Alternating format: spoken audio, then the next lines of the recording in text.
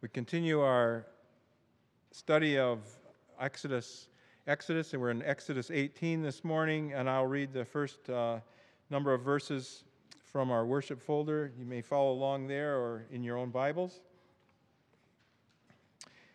Jethro, the priest of Midian, Moses' father-in-law, heard of all that God had done for Moses and for Israel, his people, how the Lord had brought Israel out of Egypt. Now Jethro, Moses' father-in-law, had taken Zipporah, Moses' wife, after he had sent her home, along with her 2 sons. The name of the one was Gershom, for he said, I have been a sojourner in the foreign land. The name of the other, Eliezer, he said, the God of my father was my help and delivered me from the sword of Pharaoh. Jethro, Moses' father-in-law, came with his sons and his wife to Moses in the wilderness where he was encamped at the mountain of God. And when he sent word to Moses, I, your father-in-law Jethro, am coming to you with your wife and her 2 sons with her. Moses went out to meet his father-in-law and bowed down and kissed him. And they asked each other of their welfare and went into the tent. Then Moses told his father-in-law all that the Lord had done to Pharaoh and to the Egyptians for Israel's sake, all the hardship that had come upon them in the way, and how the Lord had delivered them. And Jethro rejoiced for all the good that the Lord had done to Israel, in that he had delivered them out of the hand of the Egyptians. Jethro said, Blessed be the Lord, who has delivered you out of the hand of the Egyptians and out of the hand of Pharaoh, and has delivered the people from under the hand of the Egyptians. Now I know that the Lord is greater than all gods, because in this affair they dealt arrogantly with the people. And Jethro, Moses' father-in-law, brought a burnt offering and sacrifices to God. And Aaron came with all the elders to Israel to eat bread with Moses, Moses' father-in-law, before God. Thus far, the word of the Lord. Thanks be to God. Lord, you give us helps and tools to guide and assure us. Surely your word, brought to us by Pastor Andrew and massaged into our hearts this morning by your Spirit, can do that. Make it so, Lord, for your kingdom and for your glory. For Christ's sake we pray. Amen. Please be seated.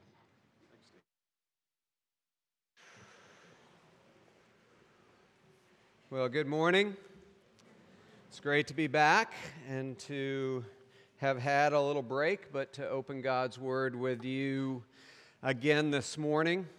I want to start in a place that is near and dear to a lot of our hearts, Chick-fil-A.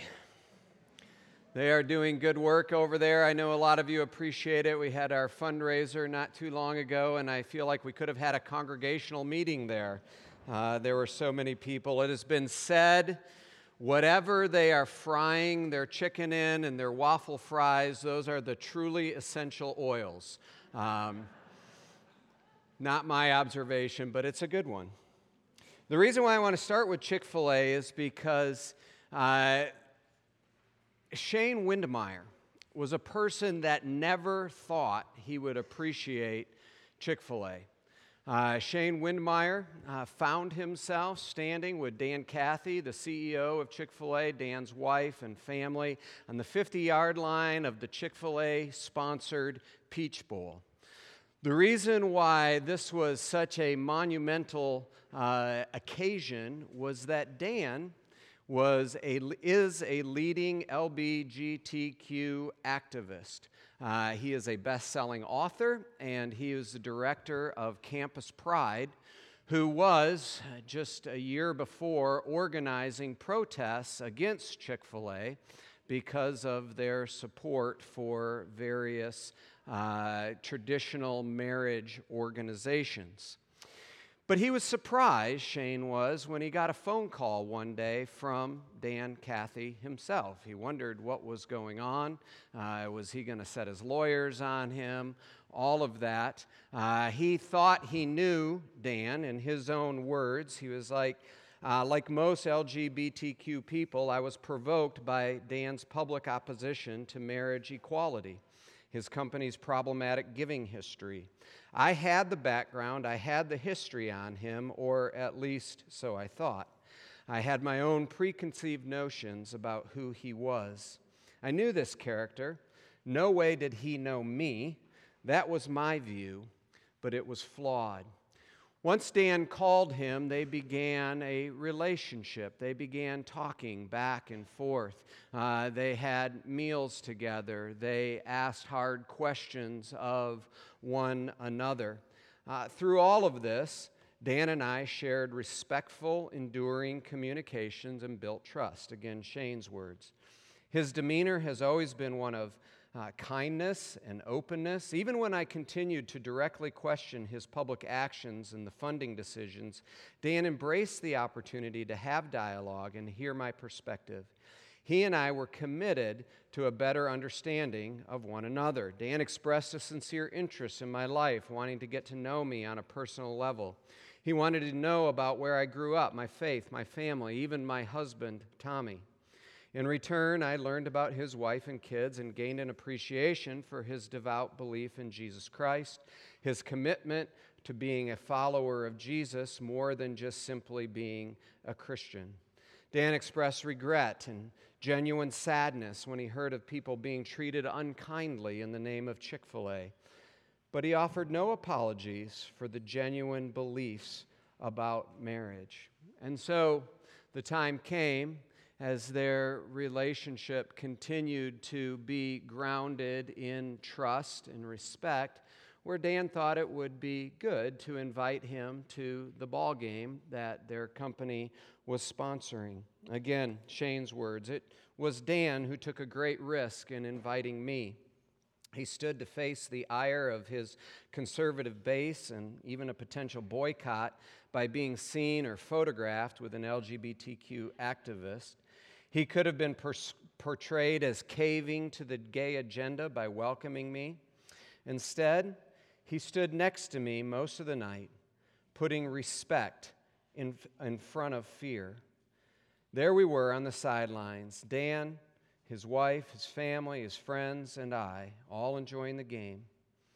And building a relationship with someone I thought I never would understand truly mattered. I start here because so much of what we see in Exodus chapter 18 is how Yahweh uses respectful relationships based on trust and truly listening to one another to build his kingdom. Both relationships that are outside of the covenant people of God, as we're going to see through Moses and Jethro, and then also with relationships that benefit the people of God, as we're going to see in Jethro's advice to Moses as it plays out in the rest of the chapter. God is at work. We've been seeing that all throughout the book of Exodus. God's intention in freeing the Israelites from the Egyptians was that his name would be known among the nations.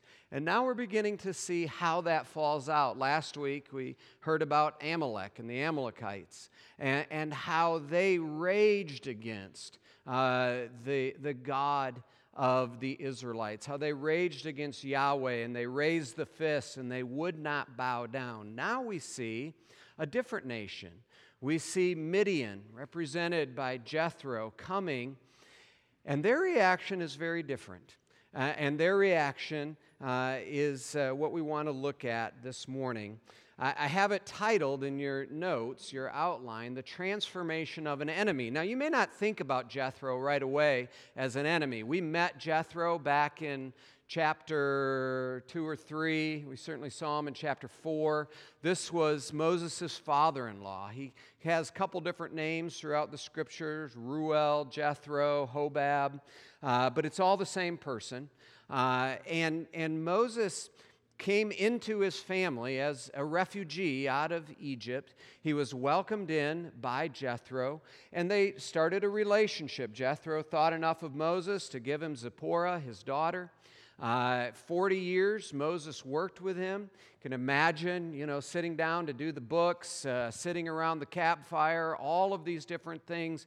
They grew in respect for one another, even though they were parts of different tribes, even though they didn't share the same beliefs. Jethro was a priest in Midian, the Midianite gods. We don't know exactly who that was. Midian was a descendant of Abraham through Keturah, Abraham's second wife. They show up as enemies for Israel throughout the scriptures. We certainly see that in the Judges. But he was a priest in Midian, not worshiping Yahweh, as I'll demonstrate to you in just a moment from the text here. Moses, of course, was God's chosen servant to lead his people out of Israel. Different people, different sides of the fence, belonging to different sort of mimetic tribes. This is what is being used to talk about our culture today. We're not just red state and blue state. We all belong to our tribes. We've got the Make America Great Again. We've got Antifa. We've got Black Lives Matter. We've got alt-right, all of these different tribes.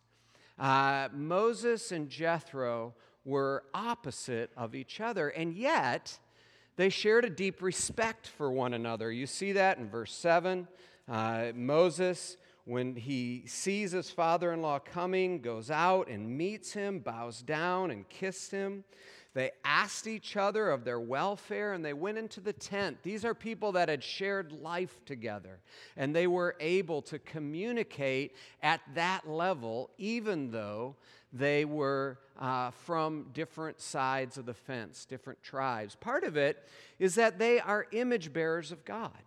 And this is the thing that unites all of us, no matter what tribe you might identify with. We are all image bearers of God, and this is our most fundamental sort of source of identity. Whether you identify as a follower of Jesus or not, you are made in the image of God, and as such, we need to give our respect to those folks, just as we see Moses and Jethro engaging here.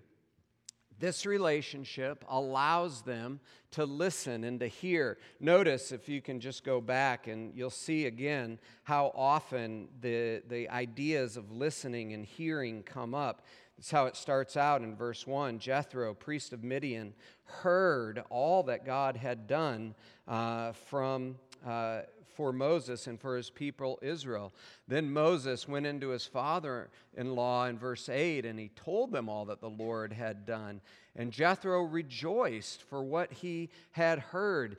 There's a real, one of the ways that respect manifests itself is by really listening, hearing what the folks say.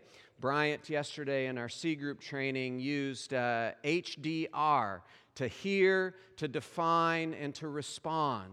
What it means to really listen to somebody else, not just shout louder, not just put up the more powerful meme, but to really listen to where the heart is for those who are at a different place than we are.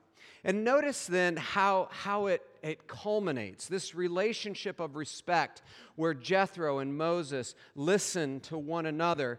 Verses 10 and 11 and 12, Jethro says, "Blessed be the Lord, who has delivered you out of the hand of the Egyptians and out of the hand of Pharaoh, and has delivered the people from under the hand of the Egyptians." Jethro was a priest in Midian. He was not worshiping Yahweh as far as we can tell. But he is able to say, "Blessed be Yahweh." And there's an important point here, and this is why, I mentioned the transformation of an enemy. There's lots of different ways that we can be enemies of God. Can be enemies like the Amalekites and actively fighting against God. You may think of Shane and the LGBTQ movement and how they feel about traditional marriage and biblical Christianity. There may be an active enemy sort of status there. But you can also be a very moral, upright, good person and still be an enemy of God. I think this is one of the things that we see with Jethro. There's no indication here that he had antipathy towards Moses or towards the Israelites, but he wasn't worshiping Yahweh. He was following another God. He was following a different path. But now he no longer is. Look at verse 11. Now I know that the Lord is greater than all gods. And this is so key for every single person who is an image bearer of God to hear and understand, punctuated by thunder right now. Every single one of us is called to acknowledge the Lord not only as our Creator, but as our Lord, as our King. This is the thing that is so, you can be a good person. You can uphold a moral code. You can fit in well to an ethical society. You can be a good Jew. You can be a good Mormon. But that does not mean that you are submitted to the Lord, that you are surrendered to Him. And this is the thing that marks every person who is a follower of Jesus. We recognize that the Lord is our King, that the Lord has our heart and He has our worship. Note as we go on in this passage, it helps us to see the world clearly. He recognizes that the Lord, again in verse 11, is greater than all gods because in this affair they, the false gods, dealt arrogantly with the people. When we surrender our hearts to the Lord, when we give ourselves in faith to Him, we see that every other system sets itself up as a tyrant. As a slave driver. If you worship money or status, it will use you up. It will deal arrogantly with you. You will never find the satisfaction that you need. If you worship your spouse or your kids or your grandkids, if they are what you are looking for as your meaning, they will disappoint you. You will disappoint them. It will never be enough. It will deal arrogantly. They will deal arrogantly with you. It is only Yahweh. It is only His grace and His mercy where we will find what our heart truly longs for. It is only Him that will satisfy him. And Jethro recognizes this by bringing a burnt offering. You see that there in verse 12. So often the offerings, were connected with sin. There was the recognition that something has to die in order for us to have life. And Jethro, in responding to this knowledge that God is God, that all of these other gods are not God, he says, I'm looking for a sacrifice, a substitute in my behalf. And this is where we look not only to Yahweh as the great God, but we look to His Son Jesus as our sacrifice, the atonement, the one who died in our place. And we put our faith and we put our trust in Him as our sacrifice. And then finally, you see that Jethro eats a meal with Aaron and all the elders. They come around him. He connects himself to the people of God. This is such a perfect picture of what conversion, transformation looks like in the Old Testament. To acknowledge that God is God, that all these false gods are not. To look for a sacrifice of atonement and to belong to God's people, to believe and to belong, this theme that we've been talking about throughout the course of our summer. We see it happening in Jethro's life. And one of the primary questions and applications of this is, do you know the Lord as this God? Are you truly submitted to Him, surrendered in your life? It is such a grace. And the story is just filled with this. Moses is testifying. What did the Israelites do to redeem themselves? Nothing. I mean, they've been grumbling along the way. They were weak. They were tattered. They didn't do anything, but Yahweh intervened on their behalf and rescued them. And this is what Moses is testifying to. And this is what Jethro is responding to, is the grace of the Lord Jesus Christ that delivers us from the deepest of our enemies. There's something, too, here to note that doesn't happen overnight between Moses and Jethro. I mean, there's a lot of respect, there's a lot of listening, but it takes 40 years. Moses has been in Jethro's household for 40 years, and Jethro hadn't converted. He hadn't surrendered to the Lord.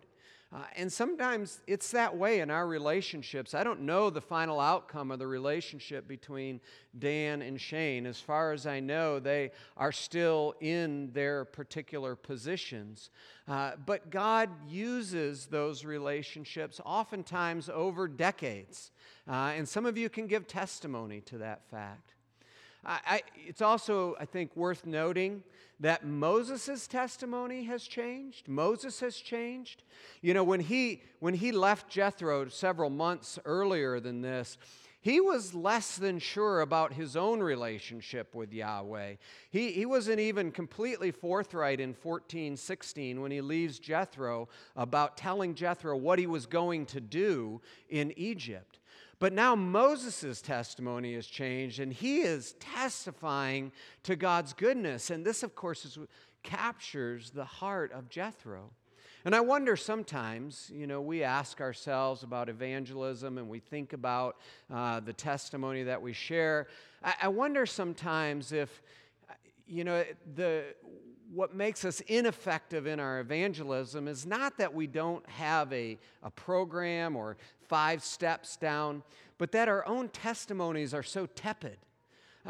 Here Moses passionately can say, this is what God has done for me. And can we connect that? Are we giving thanks for the things that God is doing in our lives each and every day, so that in the course of our regular life, we can say, let me tell you what God has done and is doing for me.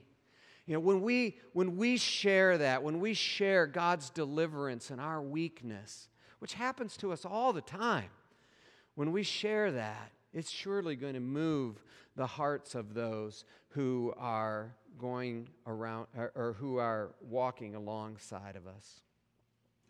This is the first part of this chapter. It's the transformation of the enemies of God. God has delivered the Israelites so that His name would be known among the nations, and this Midianite is the first fruit of that. But it's not only sort of conversion that is the transformation in view, but there's also transformation of Moses as a leader, and indeed the whole nation. They are undergoing a transformation from being a slave nation to being God's priests among the nations. So let's read about that. Pick it up in verse 13 of chapter 18. You have it there in your bulletin or in your Bibles. The next day Moses sat to judge the people. The people stood around Moses from morning till evening. When Moses' father-in-law saw all that he was doing for the people, he said, "What's this you're doing for the people? Why do you sit alone? And all the people stand around you from morning till evening." And Moses said to his father-in-law, because the people come to me to inquire of God. When they have a dispute, they come to me, and I decide between one person and another. I make them know the statutes of God and his laws. Moses' father-in-law said to him, what you are doing is not good. You and the people with you will certainly wear yourselves out, for the thing is too heavy for you. You are not able to do it alone. Now, obey my voice, and I will give you advice, and God be with you. You shall represent the people before God and bring their cases to God, and you shall warn them about the statutes, the laws, and to make them know the ways in which they must walk and what they must do. Moreover, look for able-bodied men from the people, men who fear God, who are trustworthy, hate a bribe. Place such men over the people as chiefs of thousands, of hundreds, of fifties, and of tens. And let them judge the people at all times. Every great matter they shall bring to you, but any small matter they shall decide themselves. So it'll be easier for you, and they will bear the burden with you. If you do this, God will direct you, and you will be able to endure. And all this people also will go to their place in peace. So Moses listened to the voice of his father-in-law, and he did all that he had said. Moses chose able men out of all of Israel, made them heads over the people, chiefs of thousands, of hundreds, of fifties, and of tens. And he judged the people at all times. Any hard case they brought to Moses, but any small matter they decided among themselves. Then Moses let his father-in-law depart, and he went away to his own country, basically never to be heard from again in the biblical record. Notice how the respect that Moses and Jethro enjoyed between each other benefits not only Jethro and his conversion, but now it benefits Moses and the entire nation of Israel as they've come into this new time. They, of course, were a slave nation. For hundreds of years, for the entire life of this people in the wilderness, they have been told what to do. They have been told when to eat. They've been told where to live. They've been told what their occupation is. They have been told everything. And now they have been given freedom. And as you know, a lot of times people who have been incarcerated for a long time, so they're given freedom. They can't handle it on the outside. They don't know how to live, what to do. And so we see here with the Israelites, they have all of this freedom, but they're fighting with each other. They don't know what to do. They want to understand how to walk before the Lord. And so they keep going to the only person that they know, Moses. Moses, tell us what to do. And you can imagine with anywhere from 750,000 to 2 million people, depending on how you understand it, that's a lot of work. Moses can't do that on his own. He is not Jesus. He's not omnipotent, he's not omniscient, and he's not omnipresent. I knew there was another omni. I was like, what is it? I forgot a different one in the first service. So he's not all powerful, he's not all knowing, and he's not all present. He can't do all of these things. And of course, so much of this is true for us as well. As we come, we need to know how to live. We need to know how to walk before the Lord. We need that instruction. We need that day by day. And so we have pastors, and we have elders, and we have Bible study leaders, and we have Sunday school teachers, and all of that. But we recognize that none of those people are any of those omnis in and of themselves. We need a community, and Jethro recognizes that. And I think there are probably 3 or 4 things that I think are really important in walking through this. The first is this, the importance of the Word. Notice, and this is really the focus here, notice Moses says, they're coming to me to inquire of God, and I make them know the statutes of God and his laws, verse 16. Jethro confers, or he confirms Moses' inclination in verse 19, and he says, you shall represent the people before God and bring their cases to God. You shall warn them about the statutes and the law and make them know the ways in which they must walk and what they must do. This whole plan here at the end, with the thousands and the hundreds and the 50s and the tens, is about getting the Word of God down into the people. One writer puts it this way: they're making arrangements whereby the Word of God was made available right down to the smallest group, namely, in this case, the extended family, so that daily life could be ordered according to what the Lord has revealed through Moses. The Word of God, I've said it before, and I'm sure I'll say it again, is the most important thing, and is probably the thing that will identify you as a Jesus follower now and in the days to come, as much as anything. There are a lot of people that believe in God. There are a lot of people that believe even that Jesus is the Son of God.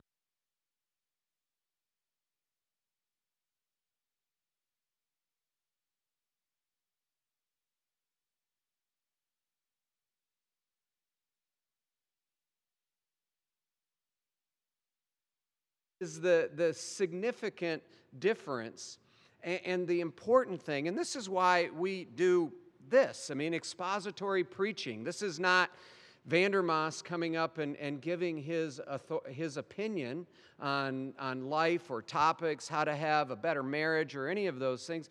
This is going to God's Word and saying, here's what it said, look at it, think about it, apply it. We do the same thing in our Bible studies, in our Sunday schools. We go to God's Word and we say, how do we live? I need to know.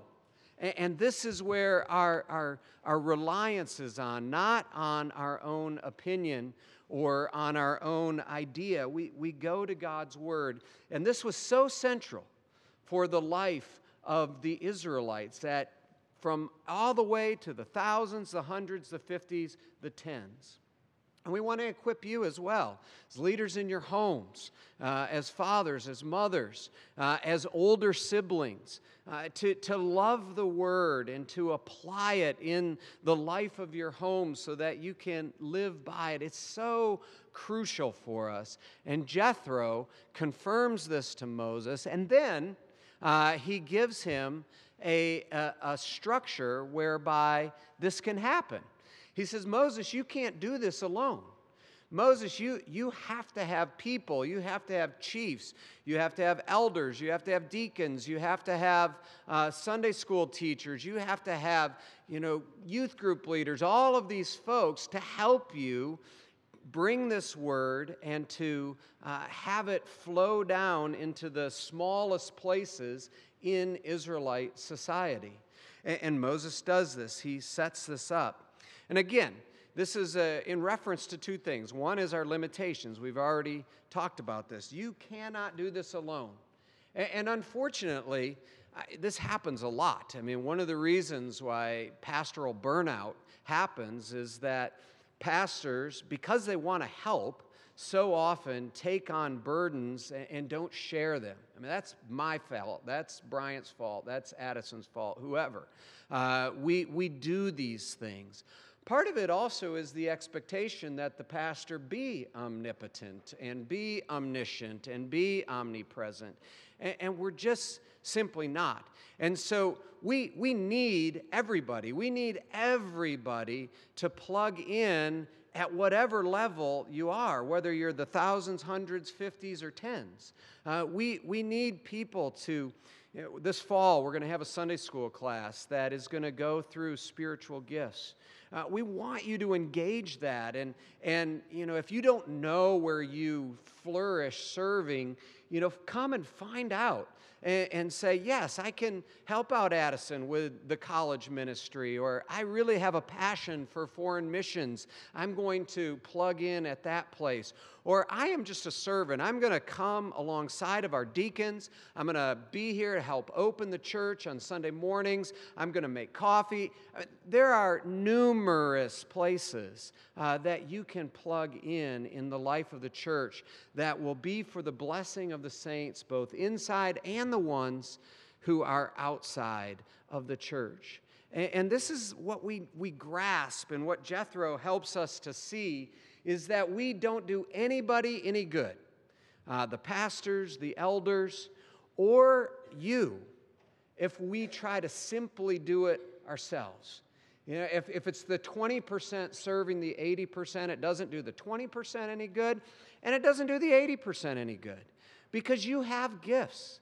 Every single one of you has gifts that can be used in the service of the church. And my job, according to Ephesians and the New Testament, is to equip the saints for the work of ministry. And this is what Jethro, in his wisdom, and note, he's a new guy. Church. So it doesn't. He's a new guy, and he's already telling Moses what to do. Don't get any ideas on that, but he's a new guy. He's already telling Moses, this is what you need to do. And we need that. I will say, for Christ Church in specific, we welcome the vantage point of folks that are newer to the church. Sometimes you just get so used to things, and it's a question like, why do you do it this way? I guess we haven't really explained that. We welcome the gifts of newer people to the church because it helps us as we seek to grow. The point, what links, I think, this chapter together, though, is that relationship between Moses and Jethro. Different tribes, different sides, but it was a relationship of respect, a relationship where they lose to bring Jethro into a right relationship with himself. And it's this relationship that Yahweh used in order to free Moses from unhealthy leadership and to benefit the nation so that they could walk before the Lord in joy. What are your relationships like? Obviously, with people inside of our tribe, whatever your tribe may be, it's a lot easier to have conversations, and sometimes it's easy to throw stones, whether they are literal stones, verbal stones, or mimetic stones. It's easy to throw stones, people against who are in other tribes outside of our own. But the Bible is telling us we're made in the image of God. And God is at work in His world, making His name known. He is showing that He is the true God over against all the other gods. Will we be people that live and remain in fact? Let's pray. Father, we need your help. We see that so clearly here in our time, in this word. We see that we need you to meet us, to give us the strength and the grace that we need. It is only as we recognize that we were your enemies. We were part of a different tribe, but you humbled yourself and you made yourself nothing in order that we might become everything in Christ Jesus. So, Lord, overwhelm us with the beauty of that gospel. We pray it all in His name. Amen.